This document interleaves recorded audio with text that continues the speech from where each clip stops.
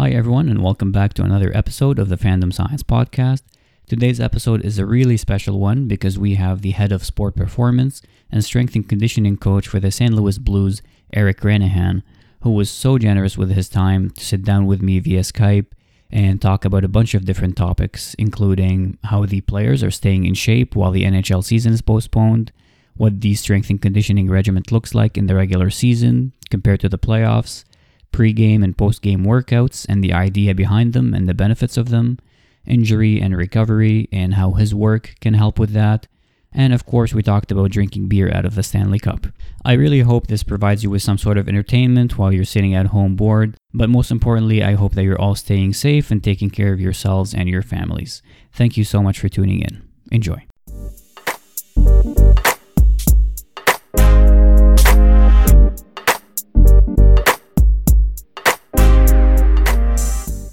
Eric, thanks a lot for taking the time to chat with me today. It's not every day that I have a Stanley Cup champ on the podcast, so this is a huge honor for me. Sure, no problem. Happy to be here. Yeah. I'll be honest with you. I'm a huge Blackhawks fan, so seeing you guys go on that run last year hurt my feelings, but congratulations on a well-deserved run. How are you spending your days now with no NHL season? Like, what does work from home look like for you? I'm trying to piece out my days. Really, I'm trying to spend time with the family first and foremost. Obviously, with our season being as long as it is and the travel schedule being what it is, it makes it tough. In the 8 months plus of playing hockey and traveling to really get that quality time with the family. So I'm using this as an opportunity to do that.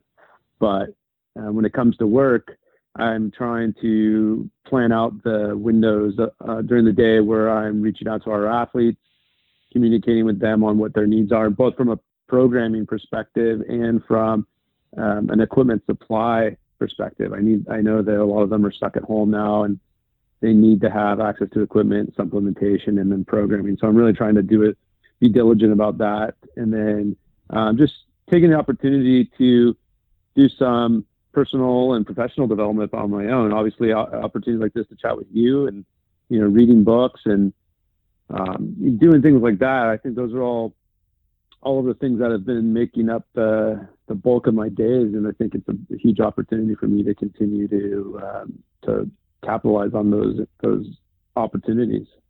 Yeah, like it honestly is as crazy as that sounds. It's kind of like a blessing in disguise almost, but I know it's hard to say considering like the times we're living in right now, but these are the times where you can catch up on those kind of stuff where you would never have the time for that during a season.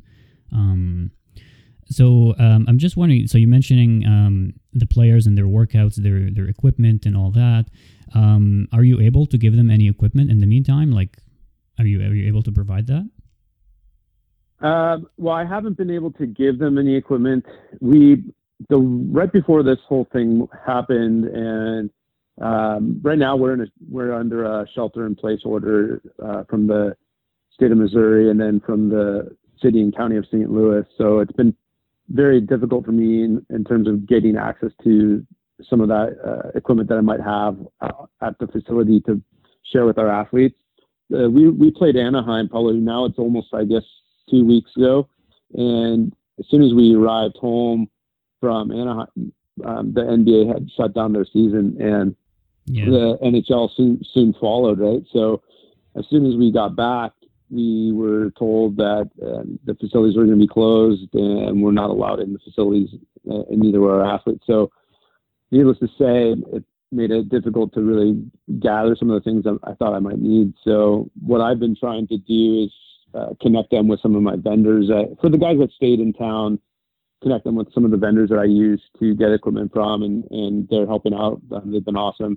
And then the guys that have taken the opportunity to quarantine themselves in their home cities, I've been trying to help them through reaching out to different vendors in the area through my network and really trying to get as much as I can in their hands in terms of equipment. But it's definitely hard on everybody. So people are being flexible, and I think it just goes to show that people are still willing to help, and it's awesome. That's awesome. So when everything is back to normal, hopefully sooner rather than later, Are you going to get the players on like an accelerated program or something to catch them up back to shape in order for the playoffs? Or Yeah, I don't know. It's that's all really up in the air. I think the NHL still hasn't made a decision. Obviously, they're waiting on what the government and the scientists and medical experts deem appropriate in terms of returning to larger group settings. But I think once that decision is made and they figure out what's going to happen with our season, whether it goes from the regular season to the playoffs immediately or not, I think that, from what I've been told, there's going to be a window for us to simulate a modified preseason style camp session where we can get the athletes back on ice, doing some workouts appropriately, and trying to ramp them up for whatever that playoff scenario looks like. So I think we're going to have a little bit of time, but again, it's all up in there right now. Right. So just out of curiosity, like how do you expect the performance to look like when things, when the NHL playoffs are back, not just from the Blues, but just like the whole league in general? Do you think it's going to look sluggish? Like if you compare the playoffs this year to the upcoming year, to like previous years, do you think it's going to look slower? It's going to look different? What are your expectations? Yeah, it's a good question. I don't know. I think it's certainly going to be unique in terms of what we're going to be watching and how the athletes are going to be playing. When you go from game 82 and you got that 4 or 5 day window before the playoffs start, you're really kind of ramping up. Most of the teams that are in the playoffs right at that point their goal has been peaking during that last stretch of the season. And I think it's right now you take that opportunity away to give the athletes that opportunity to peak. And so I don't know, really. I can't say. I think you're probably going to see a little bit of a feeling out period more than you would in a normal playoff series. I think you're going to find that the teams are a little bit more cautious. I think you're going to find that the teams are trying to use the opportunity as efficiently as they can, but I don't know that it's going to look like playoff hockey right off the bat. But again, it might. It's just hard to say. Yeah, it is. I'm kind of expecting everybody to look almost like William Nylander from last year, where he held out, came back. It was tough for him to kind of get the body going. That's kind of like my expectations. I don't know. I don't know how he played or not, but I don't know if I can picture that example or not, but I think it's certainly going to be. I don't think it's going to be what we normally see at the start of a regular playoff scenario. Yeah, but you know what? When it's back, nobody's gonna care because everybody's just so like hungry to watch anything on TV, hockey, NHL, like NBA, anything. People are gonna love it either way. Yeah. So switching gears from all the COVID-19 talks, because it's already depressing not having it on TV. Can you explain how the nature of the strength and conditioning training changes throughout the season? So you kind of just mentioned peaking. So can you describe that like process from the beginning of the season until the end? Sure.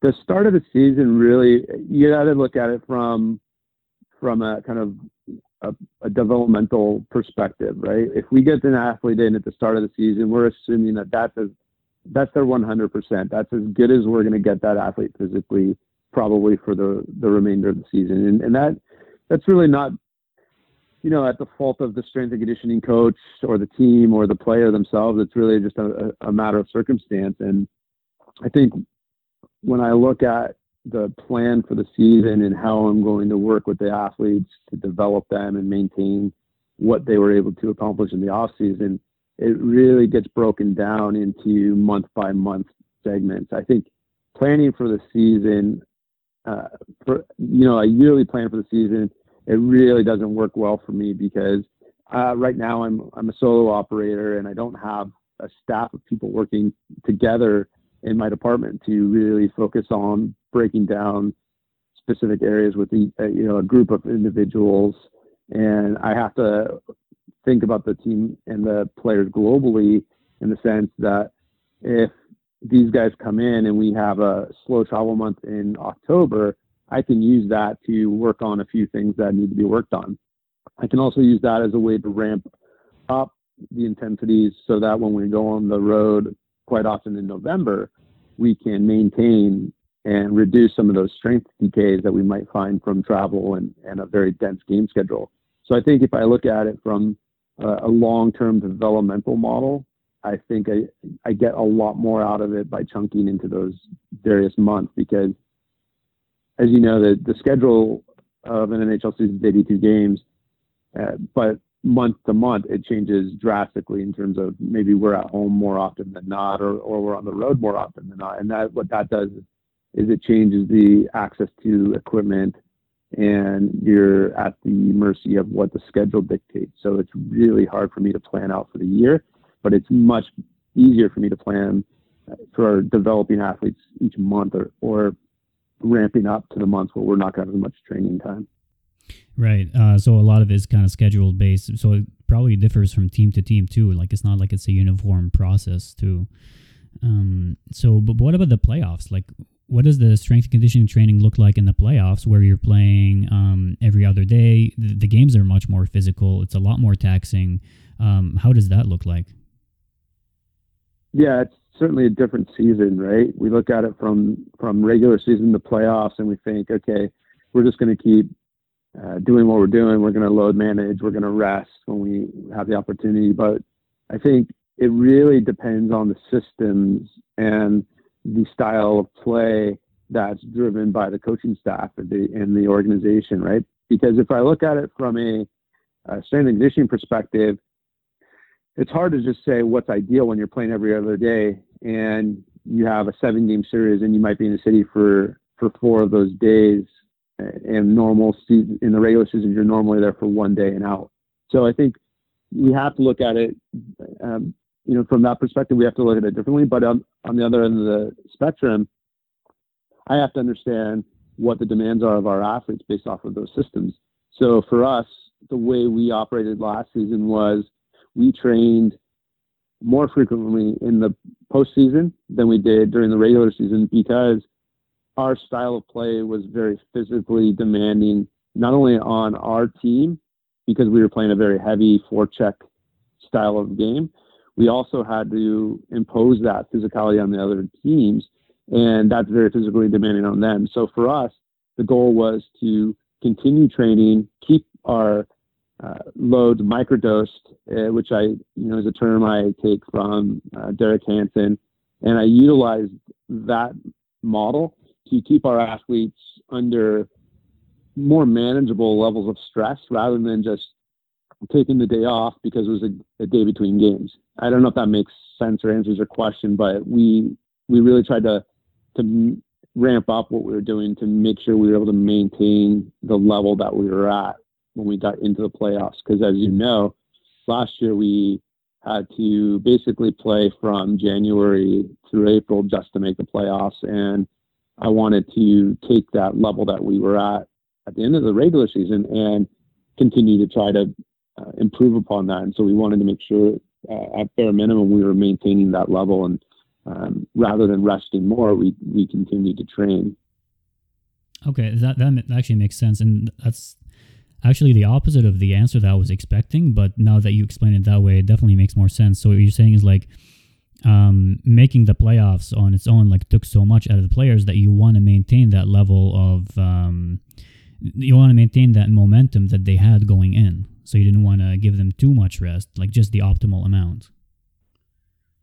Yeah, and I think if you look at it, the volume of hockey that we played last year was very high, and we were managing loads. The way we were managing loads were on practice days and travel days, and what we were trying to do was use intensity to offset the volume that they were under in terms of the game. And so when we were able to think about it objectively, the intensity that we were able to provide to the athletes at a low volume on a regular basis allowed us to offset that volume and that fatigue factor that comes from playing hockey every day. And so it was a unique way to look at things. I think our coaching staff, all former NHL players, had an idea about, what they thought when they were playing, but it was a new idea for the organization as a whole. And I thought it worked out well for us in terms of, obviously we had some success, but it worked out well for us from the buy-in perspective of the athletes. They bought in and they were into it, and it allowed the model to be successful. So I thought it was overall, it was a unique opportunity to try something that I thought was going to help the organization, and in turn, the people in the organization bought in. So you just mentioned load management, and like it takes many different shapes throughout different sports. Do you think the NHL will get to a point where load management in the NHL looks like it does in the NBA, where guys are taking games off in the regular season, like way before they even clinch the playoffs? Do you think that's ever going to be a case in hockey? I don't know that it'll ever get to that level. I think if you look at hockey right now in the NHL, there's a lot of parity within the NHL.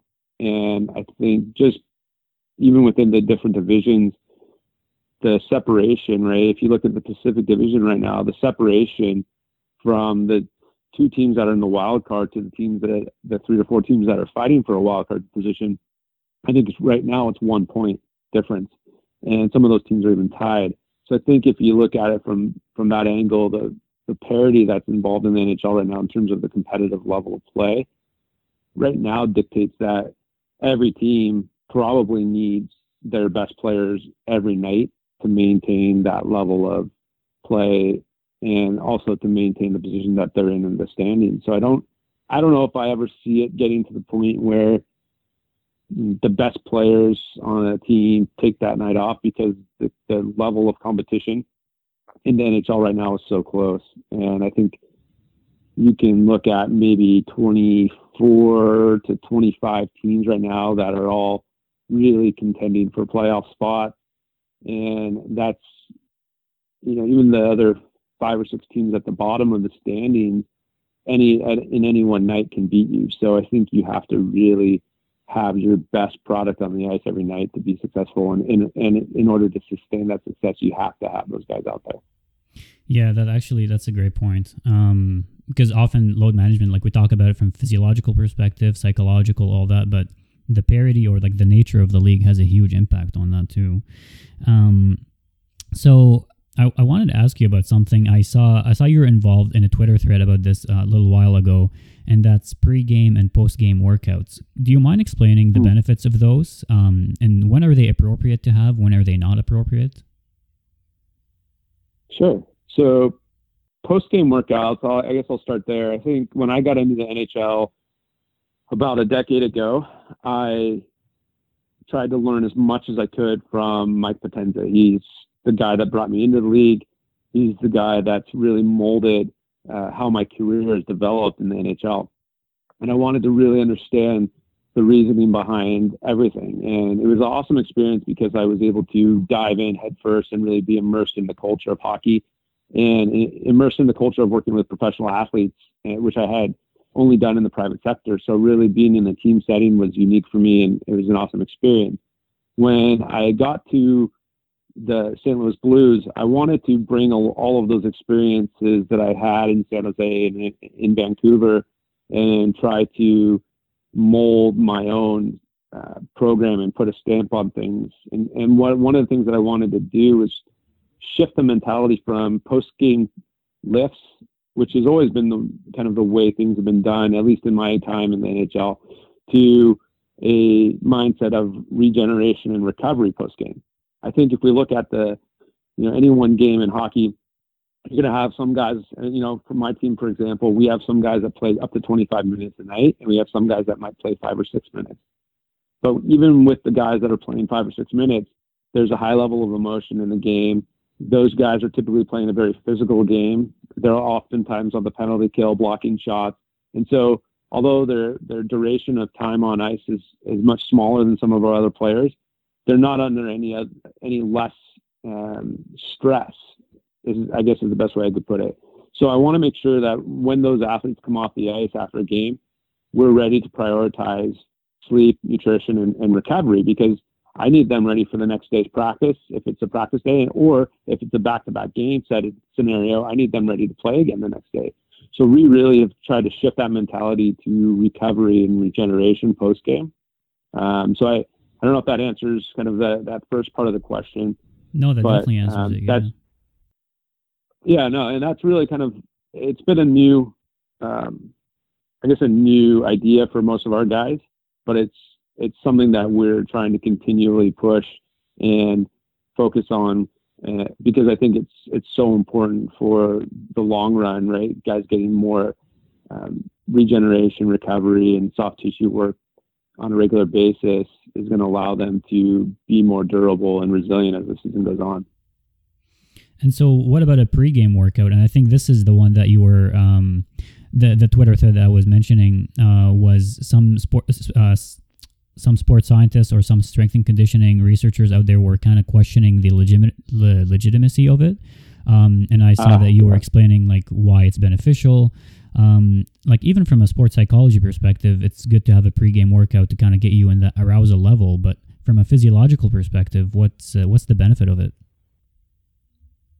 Yeah, I think there's a few ways that you can look at game day lifts and even pregame lifts. I think from my perspective, I'm trying to give the athletes as much opportunity to feel as ready as possible to go out and play their best.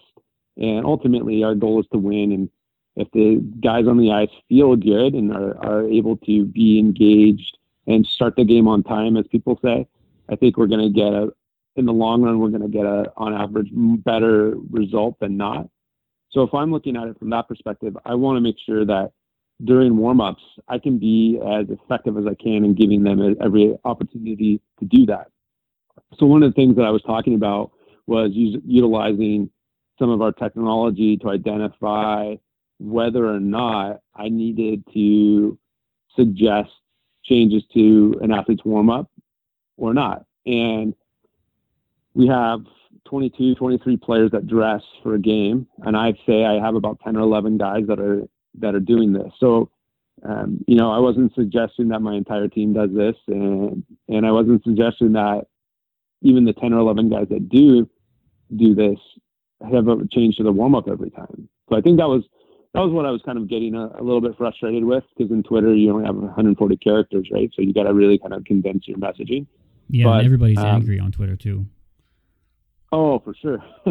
Yeah, exactly. So one of the things, one of the things that we do is utilize, we do collect data on a regular basis. I have a lot of data. I have a wide database, but most importantly, I have guys that are really interested in utilizing that data to make themselves better. So the guys that I work with on a game day in terms of making these changes, it's not just sometimes you're looking at making a guy ramp up the nervous system and you're looking at how you can make this guy more excited. That's certainly part of it. That's one of the scenarios that we're working with, is if we see a little bit of need in terms of uptick to the nervous system, we'll suggest some things that they can do.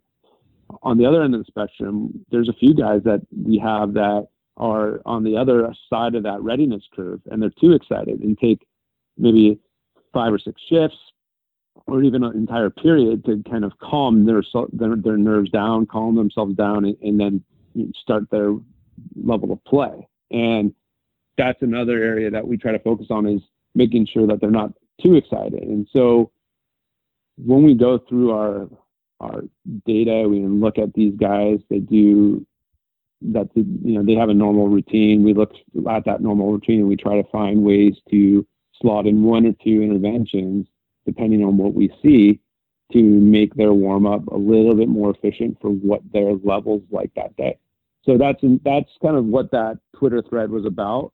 The way we identify, I think I got asked the question, well, how do you know it's working in a game? If you only have 1 guy that scored and you had 10 guys jump, how do you know it's working in a game?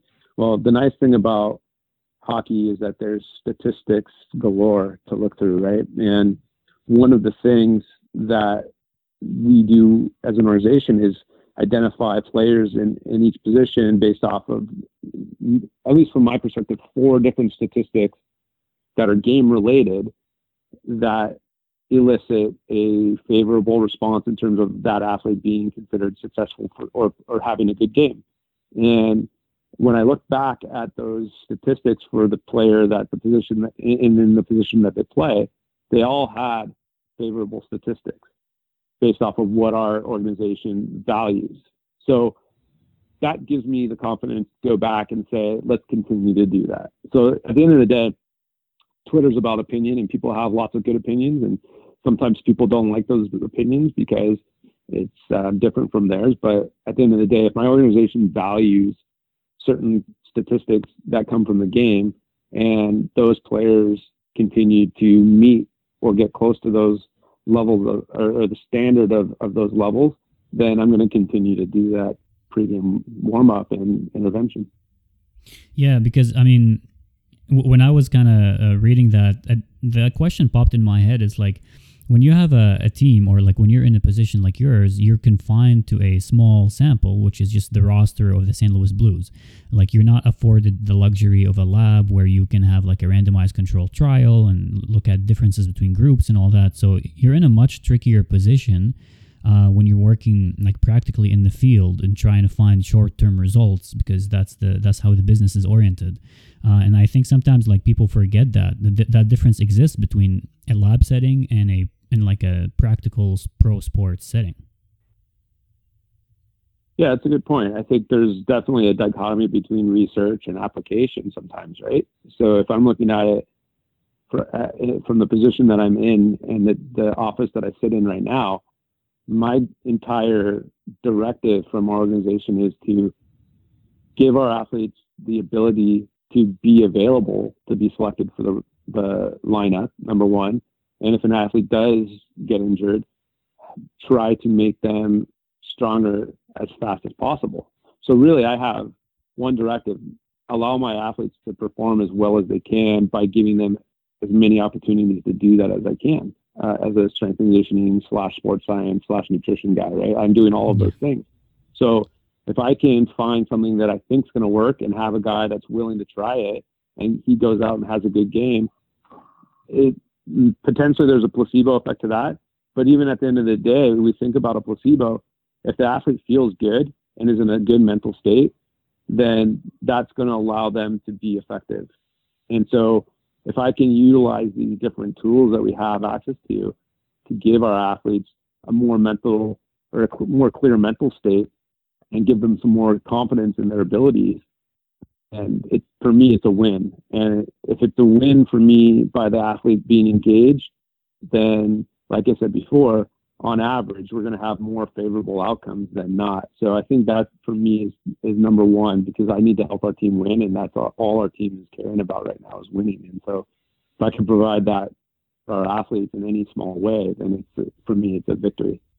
Yeah, like you mentioned, like a placebo is the most powerful drug that you can have. So if someone feels like it works for them and it's helping them, then there's no harm in at least just kind of letting them believe that, like at the very least. So you're talking about tracking on ice performance. I'm just wondering, how do you incorporate analytics in your work? So like, how do you marry the data that you get from from the gym with the players on ice performance? Like, do you work closely with the analytics department, with the coaching staff? How does that work? Yeah, that's a good question. So there's two things that I'm doing on a regular basis. Number one, it's first and foremost communicating with the coaching staff. I have to understand what their opinion is of the athletes. I also have to understand how these athletes individually are going to fit into the team and the lineup. And really, I think Matt Price said this one time, and it really stuck with me, that you have to, I think he said you have to have a PhD in the sport, if I'm remembering correctly. But that really resonated with me because I didn't come from hockey and I didn't play hockey growing up. So I've always really had to understand how to read the game better and learn the game and focus on some of the things that are, especially early in my career, were foreign to me. So first and foremost, my communication is happening on a regular basis with our coaching staff. So I understand the situational perspective of what's going on with the athletes.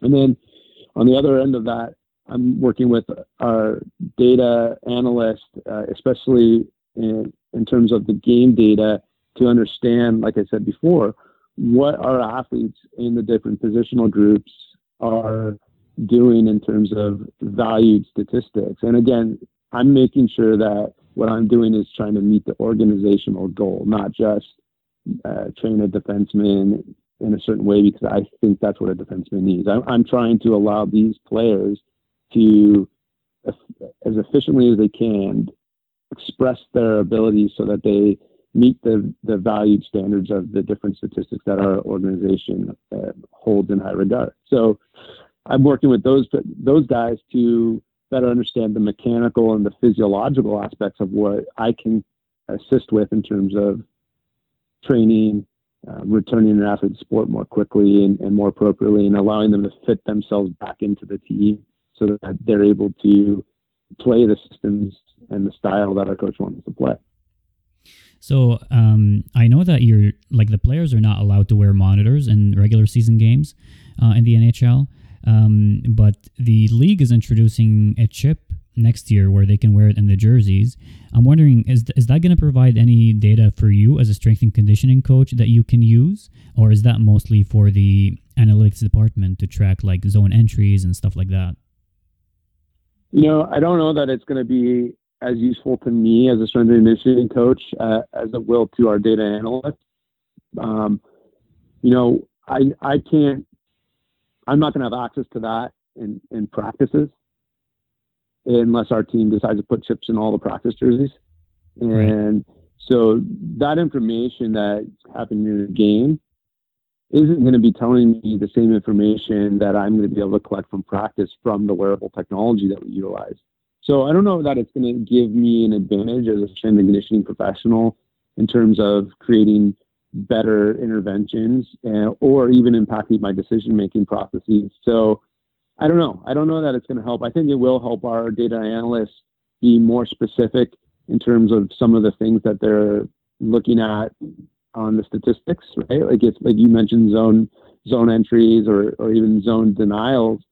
I think those are two specific statistics that potentially are being used to identify players in each position that are having a successful game.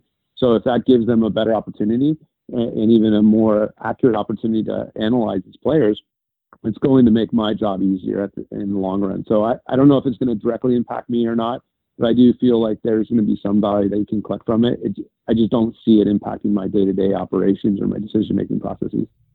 Yeah, that makes sense. So this is a question that I've kind of been thinking about for quite a while now. I had to write a paper last year as kind of like my candidacy exam. A part of it was on like the genetic makeup of an athlete. I'm wondering, so as sports science gets more advanced, we're starting to find out like more and more about genetics and the role in injury risk and response to training and all that stuff. So has that genetic testing made its way into the NHL at all, or do you think it's still in its infancy and too early for that? I'd say if I'm going to give you an educated guess, I would say we're still in the infancy in regards to understanding how genetics are directly impacting athletic ability, injury resiliency, and just overall health. There are certain teams, I know the Sharks and Vancouver and some of the teams that I've had experiences with, and even other teams that I don't have direct experiences with, are doing a lot with biomarker analysis. They're doing a lot with trying to understand how what's going on inside the body is impacting the product on the ice.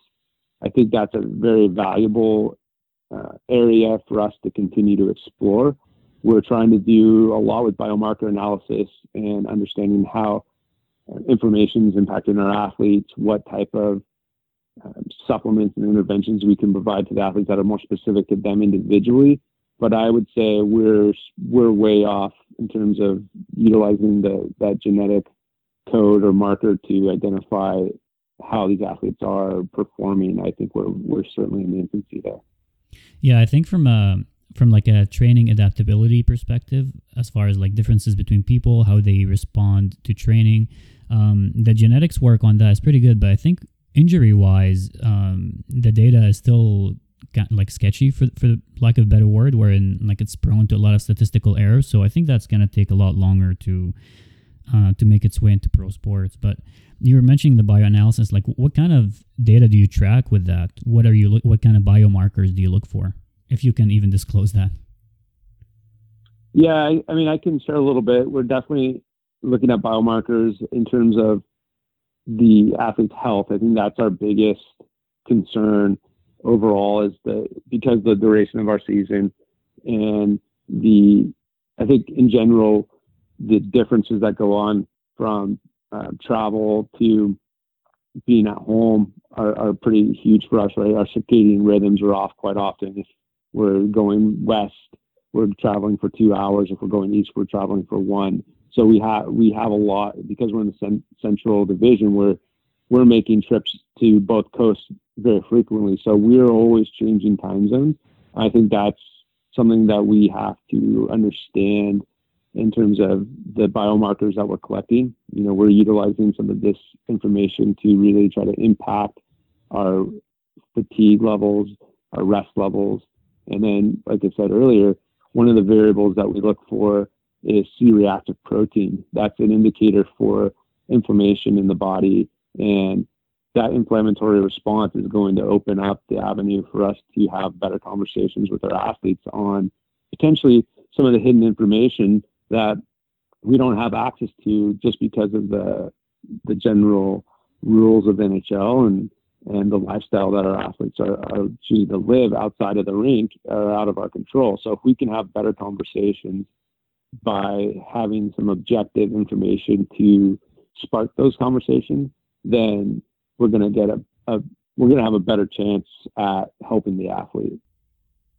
So I was reading this paper a while ago from 2014. It said that between 2006 to 2012, there was 40,943 man games lost because of injury in the NHL. That added up to a total of $218 million in lost salary. So, like, it goes without saying, injury is a huge concern for all pro sports, not just in the NHL.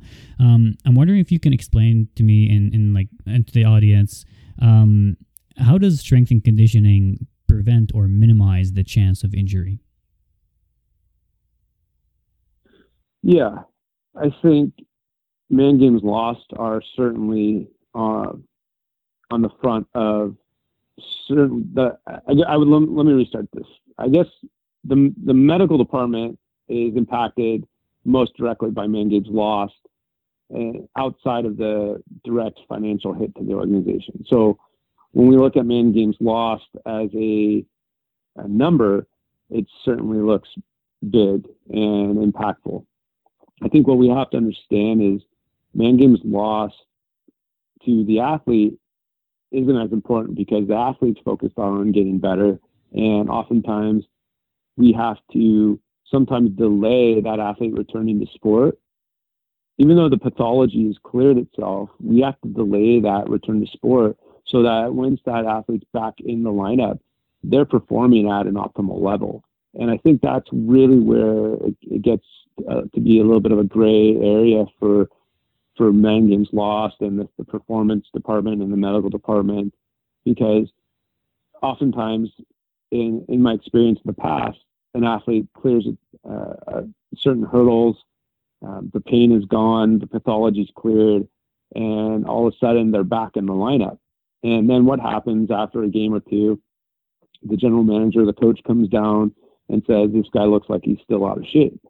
And 6 weeks prior to that, he was in a walking boot, and he takes the walking boot off, everything's clear, and he's back in the lineup. And what happens is you're putting an athlete in a scenario where, although their pathology is gone, their level of performance might not be even close to what it was prior to their injury.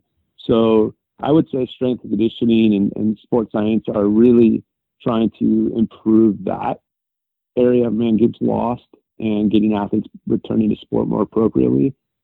I think in general, there's a lot of luck involved in sport, and whether you get hurt or not. And there's too many factors for us to consider to say that strength conditioning is going to completely reduce those chances of injury happening. But I will say that the more information that we can collect from our athletes on a day-to-day basis, and the better we can get at making appropriate decisions for the individual athlete, the smaller that gap becomes. And I guess that's as far as I'm going to go in terms of saying strength and conditioning definitely is impacting injuries or not. I would say we're able to close that gap a little bit more, but I don't think that there's any way to say that what we do is going to completely prevent injury from happening. When it comes to concussion injuries, I'm sure you've heard this too. The time on ice, the total time on ice during a season is not a big predictor of getting a concussion. So like the total exposure to hockey. But what does predict concussion risk is time on ice per game. So in-game fatigue. I'm wondering, does the same thing apply to musculoskeletal injuries too? Or like what are the predictors of injuries that you try to minimize when you look at the data? Yeah, I don't know if it's going to be time on ice that necessarily predicts injury. Certainly if you're playing heavy minutes, and like I said before, you're playing 25 minutes, you're probably also playing a lot of special teams, and there's definitely going to be impact on the body, and fatigue certainly is going to allow those athletes to lose a little bit of quality in terms of movement. And when it comes to hockey, as you know, force distribution, being able to dissipate forces and tolerate forces from guys hitting you is huge. And if you are under high levels of fatigue, your ability to do those things diminish. And in turn, you certainly will be put at a little bit higher chance for injury, or the probability rises for potential injury. That's why one of the things that we try to focus on with our athletes is offsetting that volume of time on ice and this volume of just practicing and playing hockey games with intensity. And we try to get that quality across to our athletes individually so that they, a guy that's playing 25 minutes and a guy that plays 8 minutes on average aren't going to be under the same level of volume. So we individualize those prescriptions. But what we do is we really try to prioritize that level of intensity to offset that volume. And it allows our guys to build up, in my opinion, a level of tolerance so that their fatigue becomes less impactful on their movement quality. So I hope that answers your question, but that's the way I perceive the injury risks in guys that play heavy minutes. And by providing that opportunity, I think that really does reduce the probability of injury. But again, we can't eliminate that potential from happening. So from a general perspective too, not just like on a game-to-game basis, but just the schedule in general, the NHL introduced a bye week, I think in 2016, 2017. And so on the surface that looked good, but that also makes the schedule a lot more condensed because you still got to play the same number of games. I'm just wondering, in your opinion, do you think that there are some changes that still need to be done from like a league-wide perspective to minimize the load on those guys? Well, I think that's above my pay grade in terms of talking about that. But I will say that from my perspective, when we have longer breaks in between our games or longer windows of inactivity, we take longer to ramp ourselves back up. So I will say that the break can come at an inopportune time for some teams, and sometimes it can come at that perfect time. So I don't know if the bye week in general is good or bad. I think it depends on the team and the situation that team is in. For us, this year it was backed up to the All-Star break, which for us we were hosting. So it was probably beneficial for a lot of our organization because most of the people in our organization, including our head coach, were involved in the All-Star game. So it wasn't really a break for anyone involved in our organization. So I think this year it panned out for us to be pretty beneficial. But I know with other teams, it could come at the worst possible time where they're peaking, they're playing well, they may have gone on maybe 5, 6, 7 game win streak, and then all of a sudden they're on a break. And that could be pretty detrimental for them in many ways. So I think it just really is dependent on what that team's doing and what's going on with that team at that point in the season. So this is like a hot topic right now with all the, with the stoppage of play in those days, the talk about the draft and the draft combine, when are they going to do it and all that. I'm wondering, how much stock do you put in the NHL combine? Like, from your opinion, from your experience, when you look at evaluating a prospect, I know you're not in the talent identification field, but still, when you see someone's combine data, like, how much stock do you put in that? Well, let me start off by saying the Combine has done a great job in the last 10 years to really progress. I would say the NHL Combine committee that's made up of a variety of strength and conditioning professionals from the NHL has done an exceptional job at that. So let me start by saying that. And then I guess to answer your question more specifically, what I think I get most out of the NHL Combine is the ability to see where I'm going to be starting with the potential athletes that we might draft. And what I mean by that is I'm going to train an athlete based off my assessments and how those new athletes fit into what of them. So that's really what's going to drive my work with our athletes, whether they're a prospect that's just been drafted or one that's a free agent. I think it really has to be done that way. From the Combine, I'm really getting that information to provide me a base level of knowledge on what I'm going to be seeing when they walk in the door on that first day.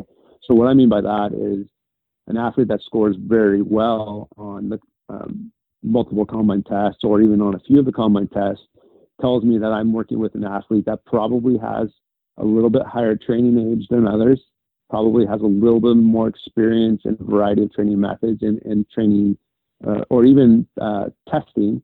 And that's going to allow me to potentially expedite a little bit quicker on what we're going to have to focus on. Now, with an athlete that goes to the Combine that doesn't score well on those tests but tries hard, I'm getting a lot of information as well. So I'm really trying to, I think the best way to put it is I'm trying to see what type of person we're getting so I have a better understanding of what I'm working with. Right. I don't know if that that's kind of, for me, that's really what I'm getting out of the Combine. I'm trying to understand the type of athlete we're getting in terms of experiences and mentality and effort level, and then take that snapshot of information from that 1 or 2 day window that I was able to observe them and see how they're going to fit into our model based off of all the other things that we're doing to more specifically identify how they play and how they fit into our training programs and where we think they're going to fit and how soon they're going to fit into our organizational model. Yeah, because I think in recent years, like more and more people have started to look at the Combine as, they started write it off essentially, meaning like they don't place too much stock on it. But I think it's just like any other form of data. Doesn't it just depend on how you look at it or how you use it that makes the importance for you? Yeah, I think there's certainly things in the Combine in terms of the objective information that's being collected that doesn't impact my decision making either way.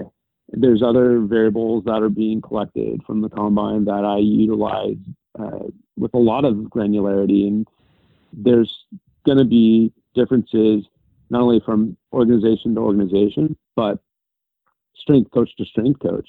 You're going to have a lot of differences in how teams are assessing what information may be collected from the Combine that is in the exact same manner that they collect data. So I think you're going to find there's going to be a wide range of opinion on the Combine. Like I said, for me, I'm really collecting a lot more of what I would say is subjective information and trying to blend that in with the objective information that I'm collecting as soon as they walk into our doors on that first day.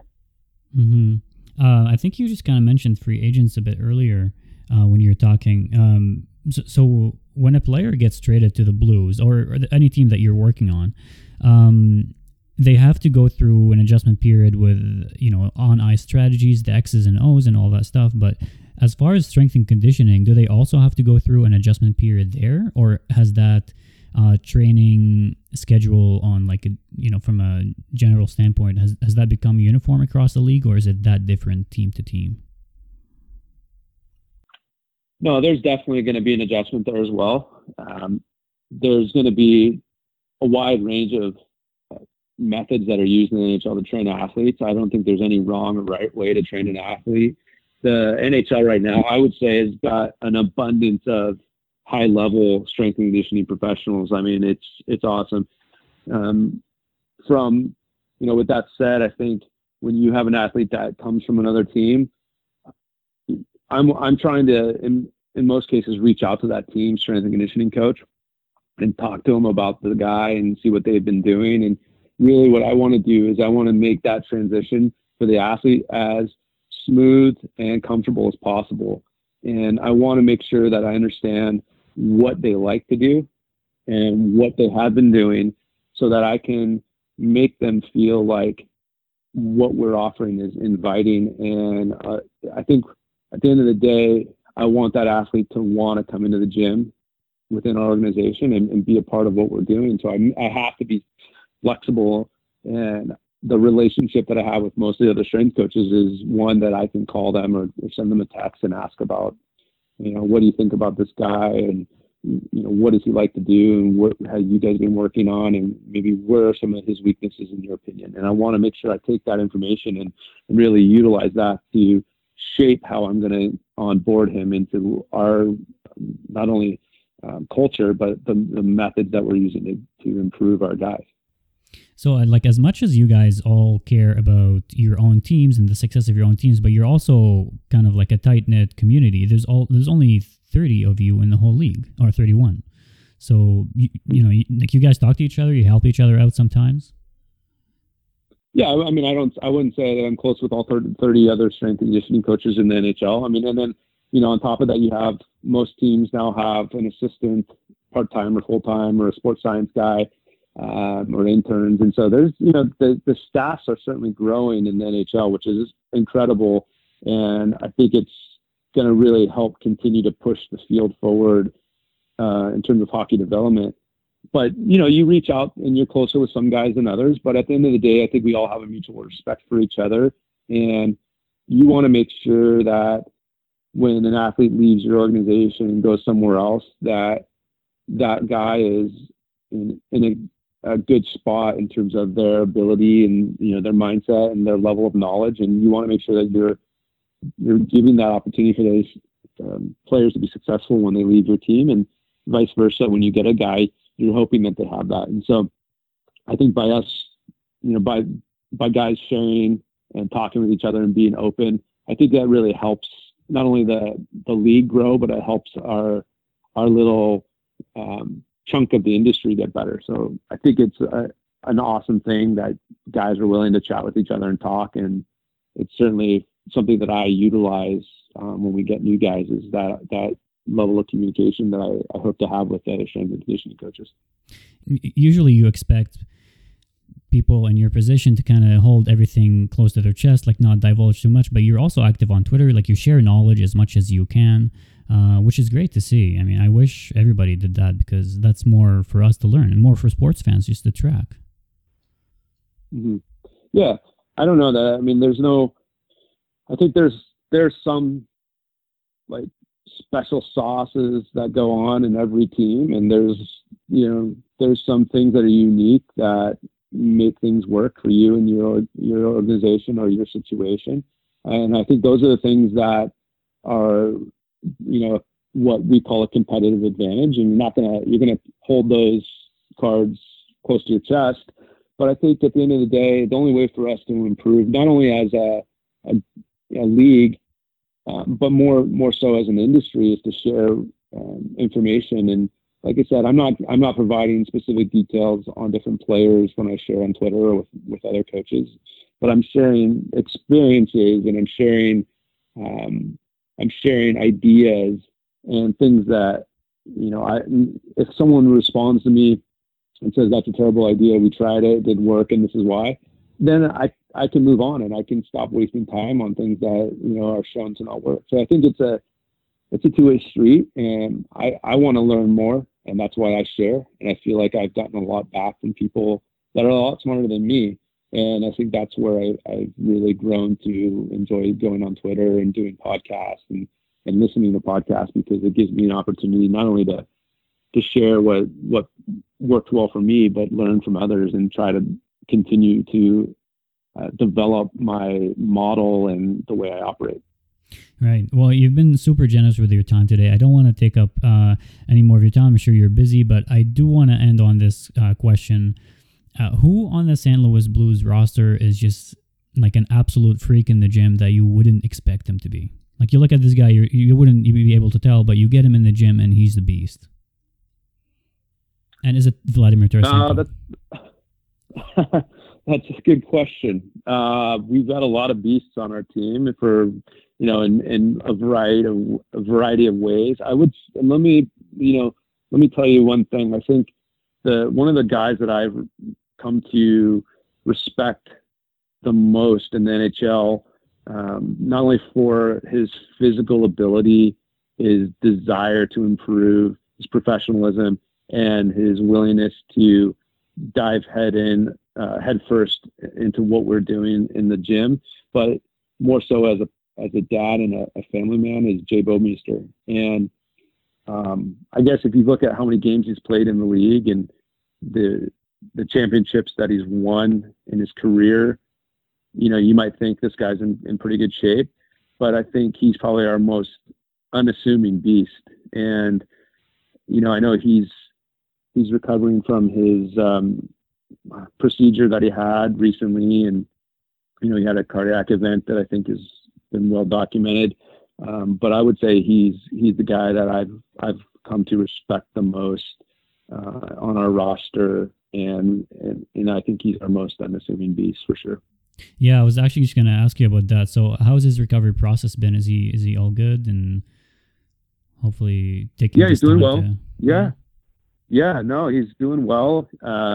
He's obviously at home, quarantining with everyone else, but he's healthy. He's in good spirits.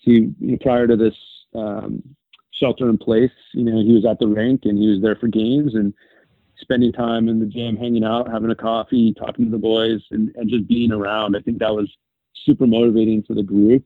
I think it was helpful for Bo. But in general, yeah, he's doing well, and I think he's excited about his future. And once all this ends with the self-quarantining, I think obviously I'm looking forward to getting together with him and having a coffee. So he's doing well, and I'm sure he appreciates all of the well wishes that he received.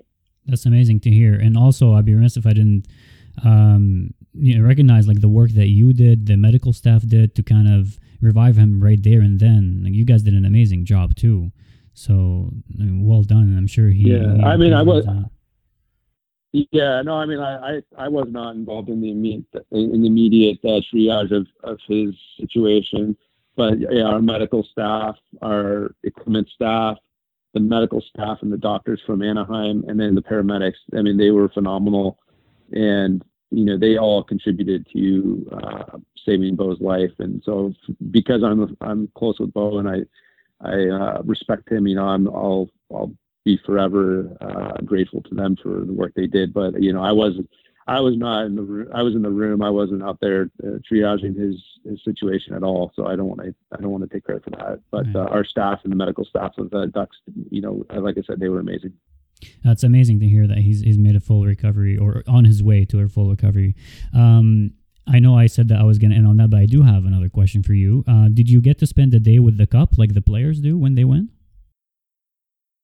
Yeah, I did actually. It was awesome. We brought it to our So I got it at the end of August, which was actually perfect timing because in St. Louis, school starts I think in the third week of August. So what we did was we brought the cup to my daughter's school. We had an assembly, and all the different classes got to come up and take a picture with the cup.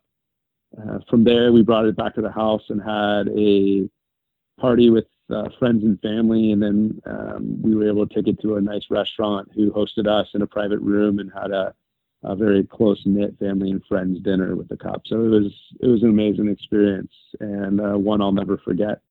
Yeah, absolutely. So what's the over-under on beers consumed out of the cup by you and also by the team in total? I think that number is uncountable. Yeah, there's not enough machine learning to count that. Yeah, no, I don't think so. No. Good question, awesome, though. Yeah. Well, again, thanks so much for taking the time. You've been very generous with your time. I appreciate it. Anywhere people can find you on Twitter, website? Yeah, I guess I'm probably most active on Twitter. My handle is @Eric Renahan. I'm probably, like I'd say, most active there and easiest to connect with there. So. Perfect, on Twitter. Again, thanks a lot. Continued success. Best of luck the rest of the season, except for when you play the Hawks, although you don't need luck when you play us because we suck and you're going to beat us anyway. But thanks a lot, Eric. Take care. No problem, Lou. Thank you.